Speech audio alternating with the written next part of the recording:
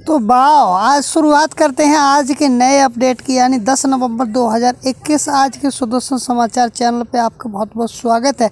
तो आज की करंट अफेयर की रिगार्डिंग हम 10 क्वेश्चनों को अपने बीके एजुकेशन चैनल पे डाल ही चुके हैं। तो पहला समाचार अपडेट निकल के आ रहा है कि न्यूजीलैंड ने जीता टॉस, इंग्लैंड में करेगी पहले बल्लेबाजी, फाइनल में जगह बनाने में उतरेगी दोनों टीम।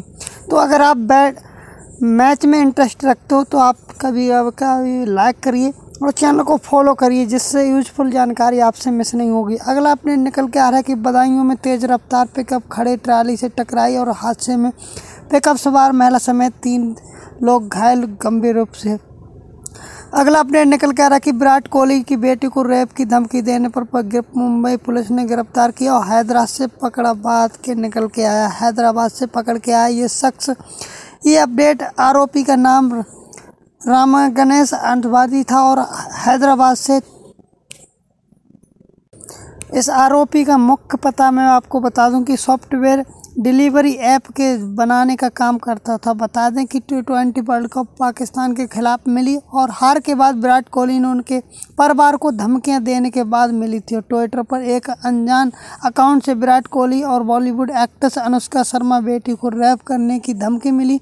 जिसका अकाउंट से ट्वीट किया गया था उसे डिलीट कर दिया गया। महिला दिल्ली आरोपी आयोग ने बताया कि कोहली की बेटी को ट्वीट करने रेप की धमकी देने के बाद दिल्ली महिला आयोग संज्ञान ने किया था। और इसी तरह की यूजफुल जानकारी को लिए आप चैनल को फॉलो कीजिए और साथ में लगे बेल आइकन को प्रेस कीजिए। अगला अपडेट निकल कर है कि काम की खबर, इस नंबर पे मिस कॉल देकर आप बुक करेंगे एलपीजी सिलेंडर। जानिए कैसे पता करें अपडेट। तो आप भी, अगर आपके भी घर में एलपीजी सिलेंडर है तो मिस कॉल देकर एलपीजी को बुक कर सकते हैं। व्हाट्सएप नंबर के जरिए भी बुक कर सकते हैं। तो हालांकि आपको ये सुविधा केवल इंडियन ऑयल के लिए है और गैस ग्राहकों को ही मिलेगी। इंडियन गैस ग्राहक एलपीजी भरवाने से पहले बुकिंग कर लें, एक आपके लिए मिस कॉल कर दे सकते हैं।